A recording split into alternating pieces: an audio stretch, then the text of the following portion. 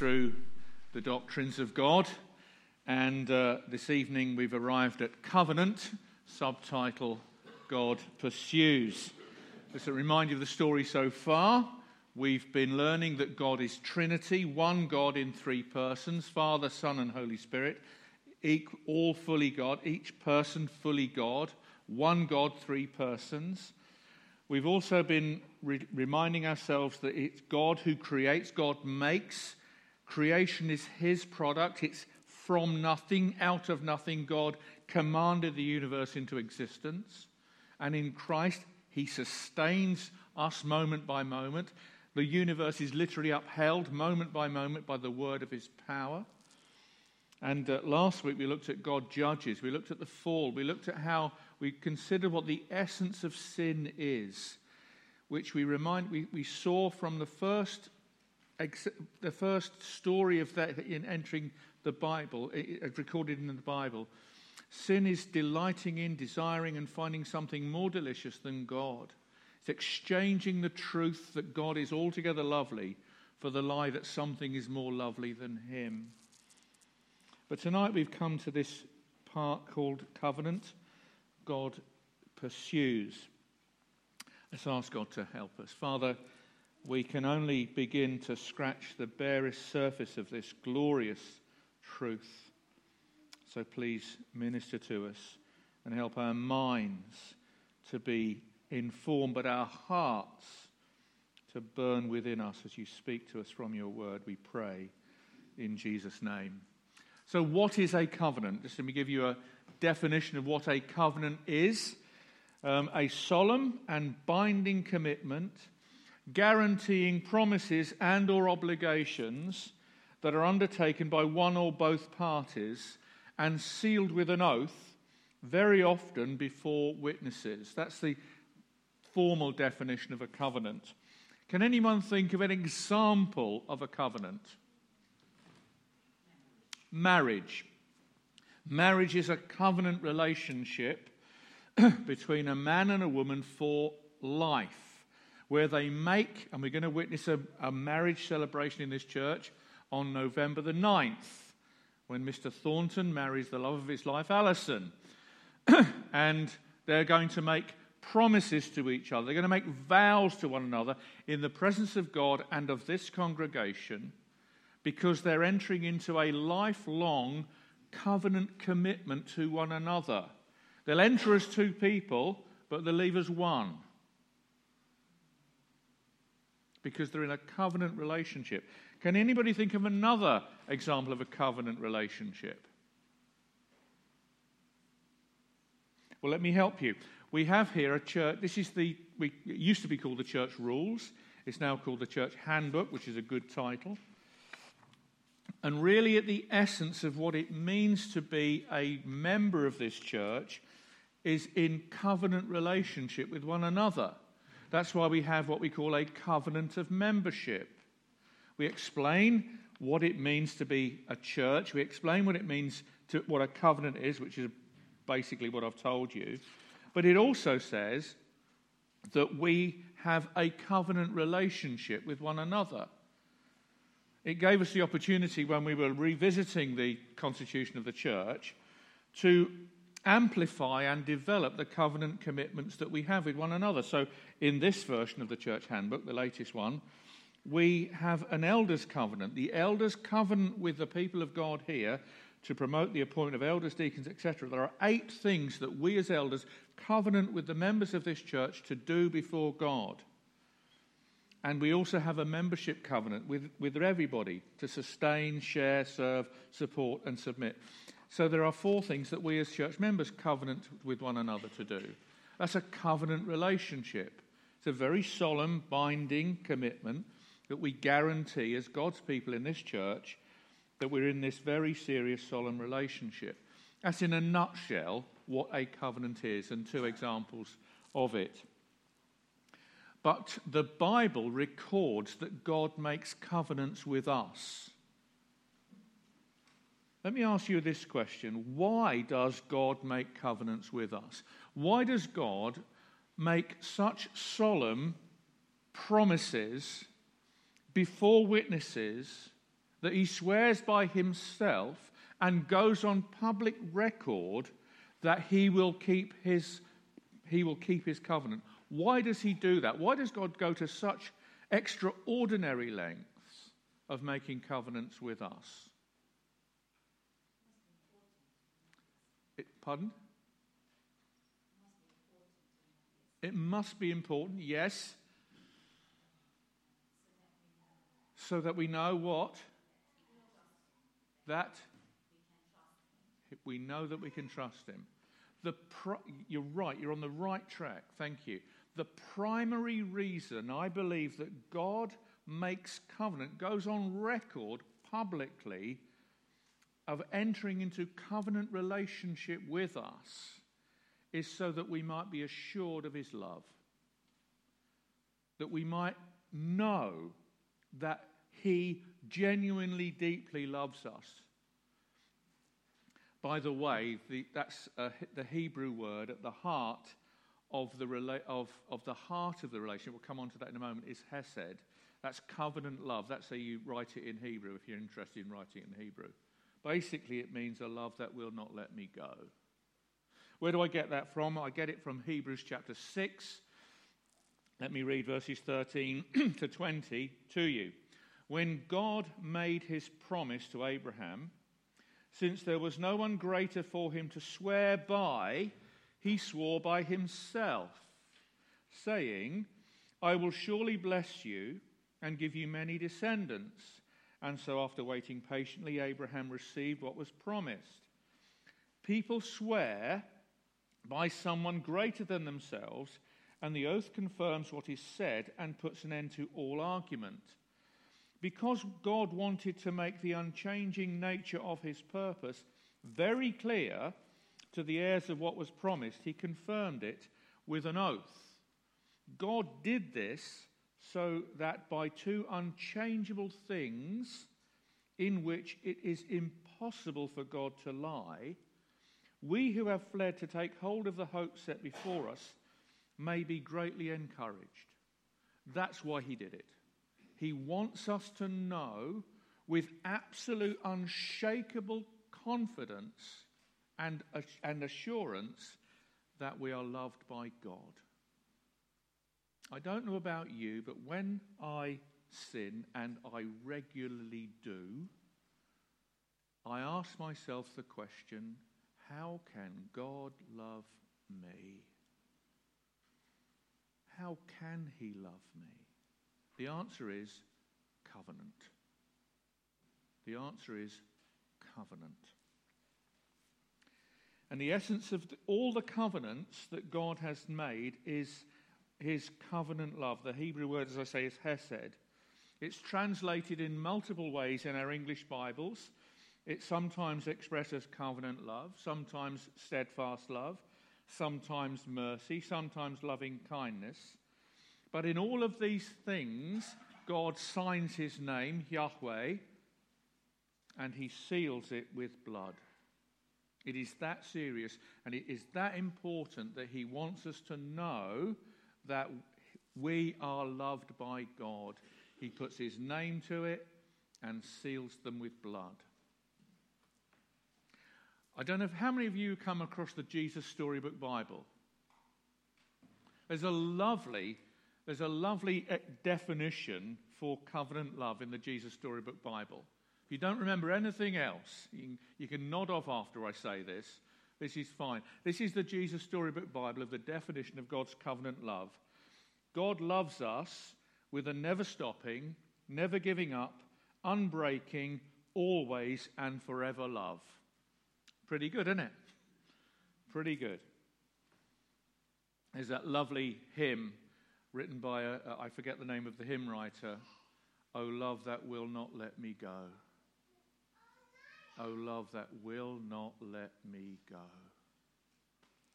That's at the heart of the covenant. So let's think about what are the covenants that God has made with us. I want to highlight 3 of the many elements that every covenant has elements to it. There are a number of elements that are common to a covenant. I only want to highlight 3 of them for you this evening in the 4 that I've listed up there for you. I want to think about the mediator of the covenant, the core blessing that is promised by God in the covenant, and the sign of the covenant. Because every covenant has signs. And in the Old Testament there are 3 covenants. 4. There are 4 covenants. Actually, I think there's one with 4 different manifestations and expressions of it. And I would invite you to see, when your own reading, I'm going to give you references. I'm not going to read them out to you. I just want to make passing references to them. But if you're taking notes and you wanted to know the Bible references, I'd invite you to read them in your own time and notice that each of these covenants is ratified or sealed with blood sacrifice. So let's think about the Noah covenant. The mediator of the covenant that God made with mankind was Noah. The heart of the blessing that God promises through this covenant is grace. The sign of the covenant is the rainbow. And someone has helpfully pointed out, again in the Jesus Storybook Bible, the rainbow is that shape. Yeah? It's a bow. A bow is used by an archer to shoot arrows at an enemy. The bow is facing heavenwards, not earthwards. Because someday someone is going to come and take the punishment we deserve. But meanwhile, it's grace. You can read about the Noah covenant, or the covenant that God made with Noah, or with us through Noah, from Genesis 6 verse 9 through to Genesis 9 verse 29. Let me give you the backdrop. The backdrop is the grief. Yes, the word grief. The Lord was grieved. The grief the Lord feels at how great the wickedness, the ever-increasing wickedness of the ever-increasing human race. So he says this, I will wipe from the face of the earth the human race I have created. But Noah found favor in the eyes of the Lord. Genesis 6, 5 through 8. And so we read in Hebrews, so by faith Noah obeyed and built an ark to God's specification to save his family. You can read about that in Hebrews 11:7. The letter to the Hebrews is a wonderful commentary on the old covenants that God has made. And the sign, as I say, of this covenant is the rainbow. The next one that we read about in Genesis is the covenant God made with Abraham. The primary blessing that God promised in this covenant was name, great name. And the sign of this covenant was circumcision. You can read about this in Genesis 12, verse 1, all the way through to Genesis 25, verse 11. Now again, the backdrop is the Tower of Babel and the problem of the human nature. One of the problems that the fall has had upon us is that we are constantly on an ego trip. Are we not? We are constantly on an ego trip to make a name for ourselves. That was the issue in the people of Babylon at that time, the Tower of Babel. They built this huge, great ziggurat, this great big pyramid thing with a thing that reached up to the sky. Why? What was at the heart of it? Genesis 11:4, to make a name for ourselves. That was the big deal that was going on. To which the Lord, there's real sarcasm. They made this great, massive human endeavor, all to be celebrated. Look at wonderful us. We can have a name for ourselves. And the Lord looked down from heaven on this pathetic little effort And he came down and confused the languages and scattered the human race across the earth. Against that backdrop, enter Abraham. Abraham, as he was called. Who was Abraham? He was a 75-year-old, confused, scattered idol worshipper from Babylon. Because that's where Ur of the Chaldees is. Whom God calls out of Ur of the Chaldees, out of this scattered, confused, idol-worshipping humanity, God-rejecting, self-promoting humanity. God calls this 75-year-old idol worshipper called Abraham and brings him into promises and makes promises to him. You can read about the promises which, as I say, expand and grow in Abraham's growing relationship with the Lord. But they cover three things, basically. In Genesis 12, 1 through 3, where God begins the conversation with Abraham about this covenant he's entering with him. I will make you into a great nation. I will make your name great. Okay, what do the people of Babylon want? Great name. Without God. What's God going to do to the humanity? In covenant, make their name great through him, not through their efforts. And a great blessing to all of the confused and scattered peoples on the face of the earth. The writer of the Hebrews comments on this in Hebrews 11, verses 8 through 12. And the sign of the covenant is circumcision. That's an interesting discussion, which I'm not going to go into with you tonight because I'm in mixed company, girls. Okay? The next person in the covenant, the next mediator in the covenant is Moses. The primary blessing of the covenant that God made with Moses is freedom. And the sign of the covenant is the Passover. You can read about this covenant from Exodus chapter 2, verse 1, all the way through to the end of Deuteronomy 34:12. The backdrop of this covenant is the 400 years that the people of Israel spent in Egypt that led to their slavery. They were enslaved and they were being literally eliminated by infanticide. And during that long period, we read, the king of Egypt died. The Israelites groaned in their slavery and they cried out, and their cry for help because of their slavery went up to God. God heard their groaning, and we read, he remembered his covenant with Abraham. Exodus 2, 23 through 24. That's the backdrop. Enter Moses, whom God called and specifically said in Exodus 3:10, bring my people, the Israelites, out of Egypt. And so Moses became the mediator of what I've called God's eagle's wings redeeming love.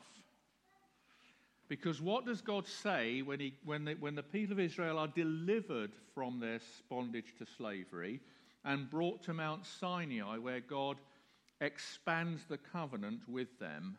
I brought you to myself on eagle's wings. And the sign of the covenant is the Passover. The next person God makes a covenant with is David. The heart of the blessing that comes is kingdom, and the sign is the throne. You can read about this in 1 Samuel 6, verse 13, all the way through to 1 Kings chapter 1, verse 10. The backdrop to this covenant is the book of Judges. At the end of the book of Judges, there's a commentary that God, the inspired writer of the book of Judges, records. When in those days Israel had no king, everyone did as they saw fit. Do you know what multiple sinners are called? What's the collective term for a multiplicity of sinners doing whatever's right in their own eyes? Anarchy. Anarchy.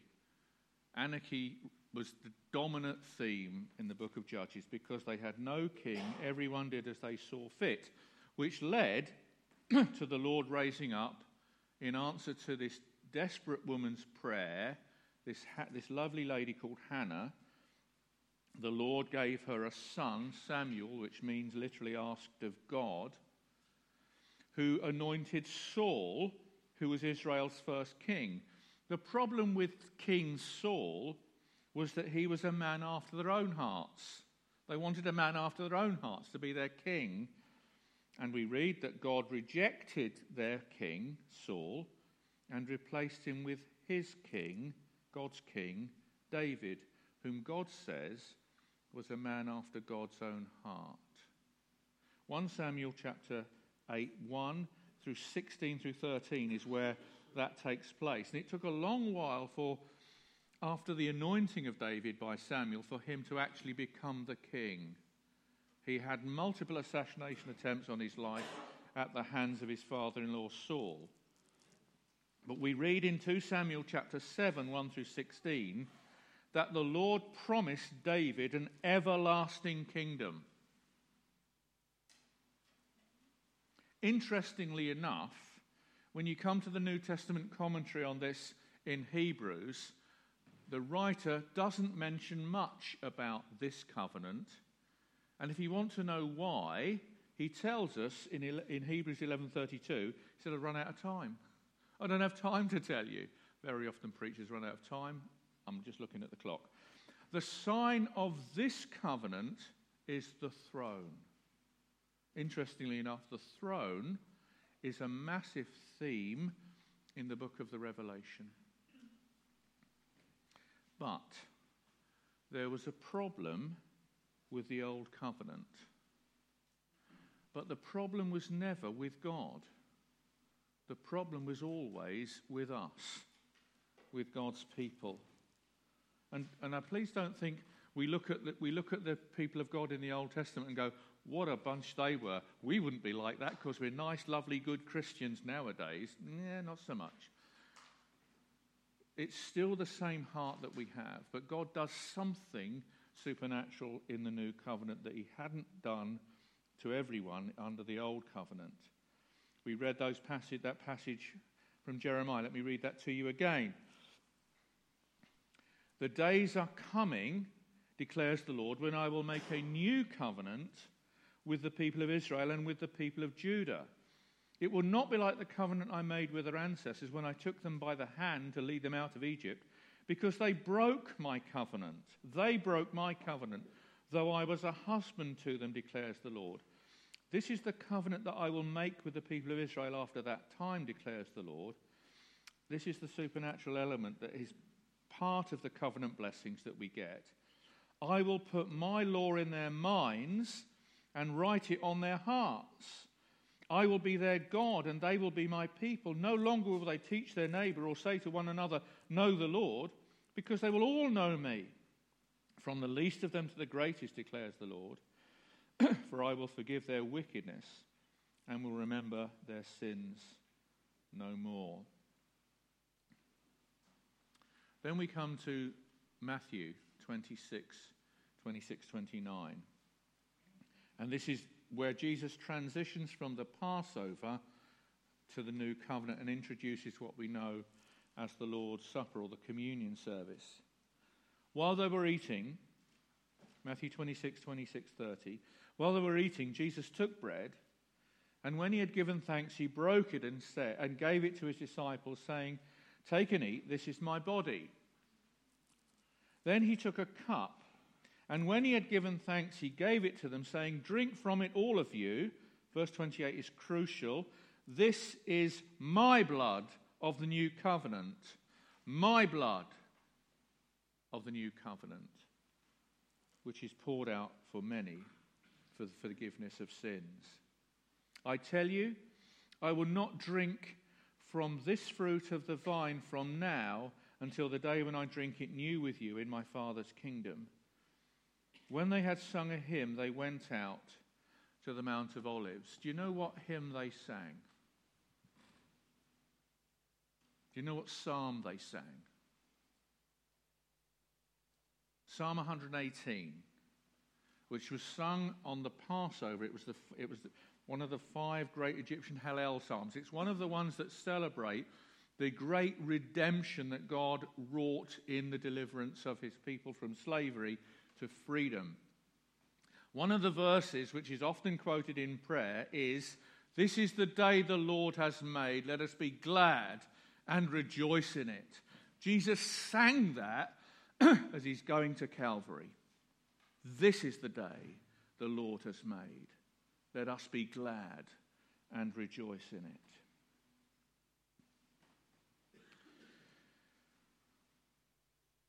Because, as I've put down there in the Hebrews reference, what Jesus does is fulfill all of the old covenants, every aspect of the covenants that God made with Noah, with Abraham, with Moses and David. He fulfills, and it's a superior and better covenant. This is what the writer to the Hebrews says. I'm not going to read all of that. It's a long reading. Let me just read what it says in verse 6. Hebrews 8, verse 6. "But in fact, the ministry Jesus has received is as superior to theirs as the covenant of which he is mediator is superior to the old one. Since the new covenant is established on better promises." And in his exposition of the superiority of the covenant, the new covenant that is sealed in Jesus' blood, the writer then refers to and opens up the Jeremiah 31 through 34 passage that we have just read. So my goal, my prayer, my desire is that as we leave this meeting this evening, we can do so worshipping, adoring and trusting our covenant-making, covenant-keeping God, because Jesus is the true and better knower, who through union with him, his people who are in Christ are shielded in the ark from God's wrath. How did Noah save his family? By building an ark and getting into the ark. How were Noah and his family, which became the entire human race during the flood, how were they saved? They were saved through judgment. They had an ark that kept them safe. And Jesus is the true and better knower, and we, because we're in him, are shielded by him from God's wrath, and he will one day bring us to a new heavens and a new earth where we will never ever sin again and behold his face forever.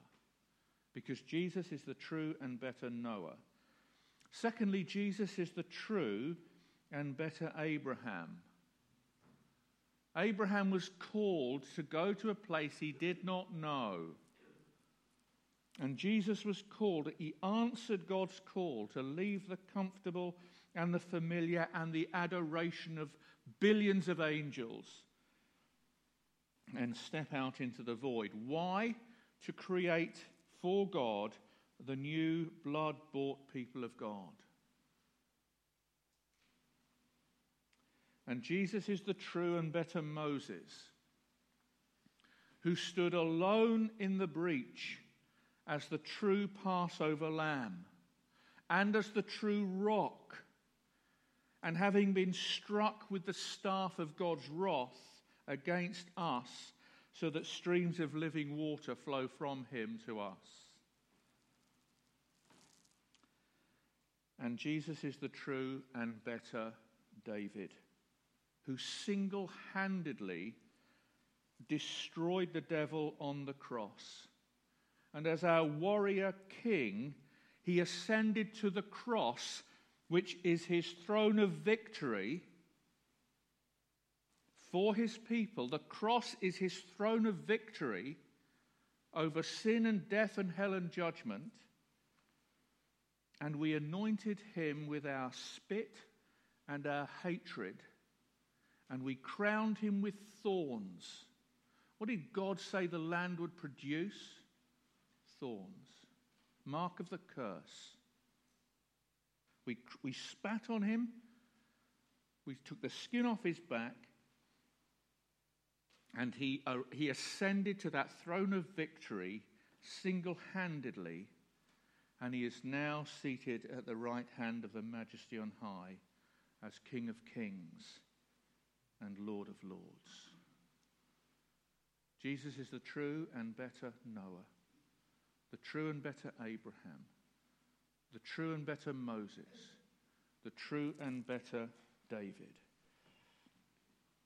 Because God enters into covenant with us, because he loves us with an everlasting love. Loved with everlasting love, led by grace, that love to know. Let us pray. Father in heaven, we thank you for the fact that the reality that we are this night, if we are Christians, we are loved with an everlasting love, and we've been led by grace, that love to know. May we delight in, rejoice in, rest in this great covenant love that you have established with us through Christ for our joy and your glory. Amen. Amen. Let's close our time this evening by standing and singing, Loved with Everlasting Love.